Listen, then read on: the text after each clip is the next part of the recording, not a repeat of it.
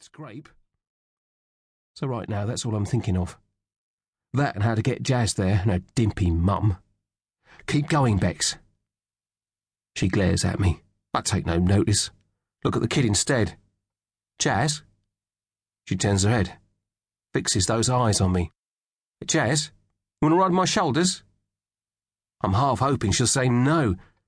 She's light as breath, but it won't take long for me to get tired if I go too far with her perched up there. She gives me this munchy smile. I'm telling you, Big Eyes, she melts me, this kid. Don't say much, but there's something about her. She's like a pixie or an elf or something. Come on, then. I hoist her up. She hooks her legs round my neck. I grab hold of her feet. You're getting heavier. No, I ain't. She's got her arms round the top of my head. She pats me a couple of times on the scalp. Funny little pats, like a baby petting a dog. Hey, stop that.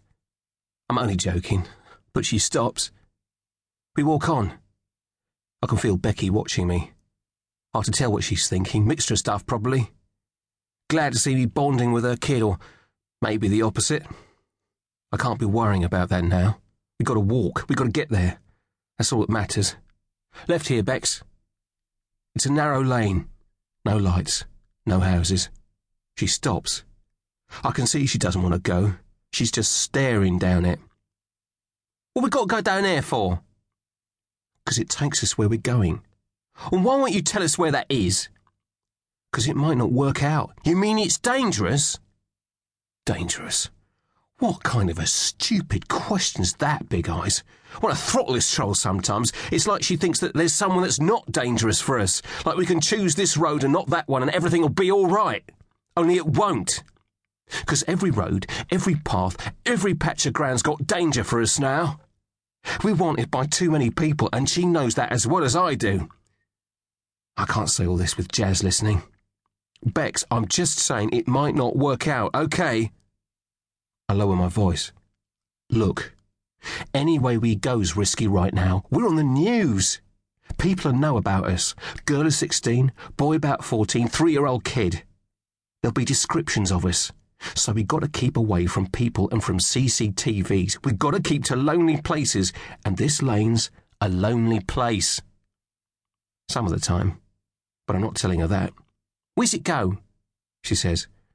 Through some playing fields, and it splits up, and one bit goes towards the city centre. We'll take the other bit. Where's that go? To the place I'm aiming for. Well, the place you won't tell me about? The mystery destination? Sarky voice. But I'm not jiffed about that. I'm more bothered about shifting this troll. She's blobbed there, staring like she's knelt to the ground. And suddenly she looks round at me. Okay, she says, and she sets off down the lane. I follow. Jazz still perched on my shoulders. I know what you're thinking, Big Eyes.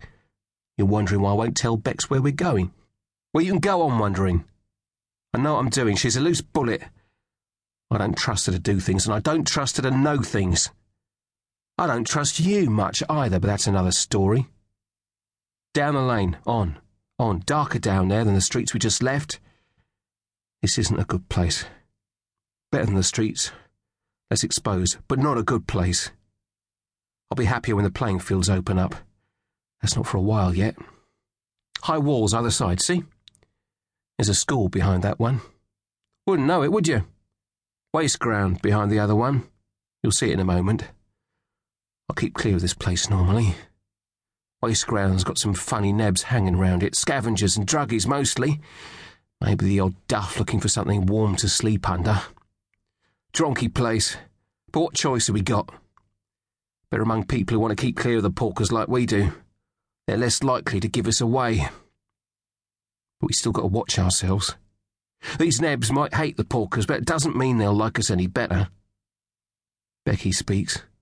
Low voice. There's some people. I've seen them. Just ahead, I've seen them. Shall we turn back? Keep walking.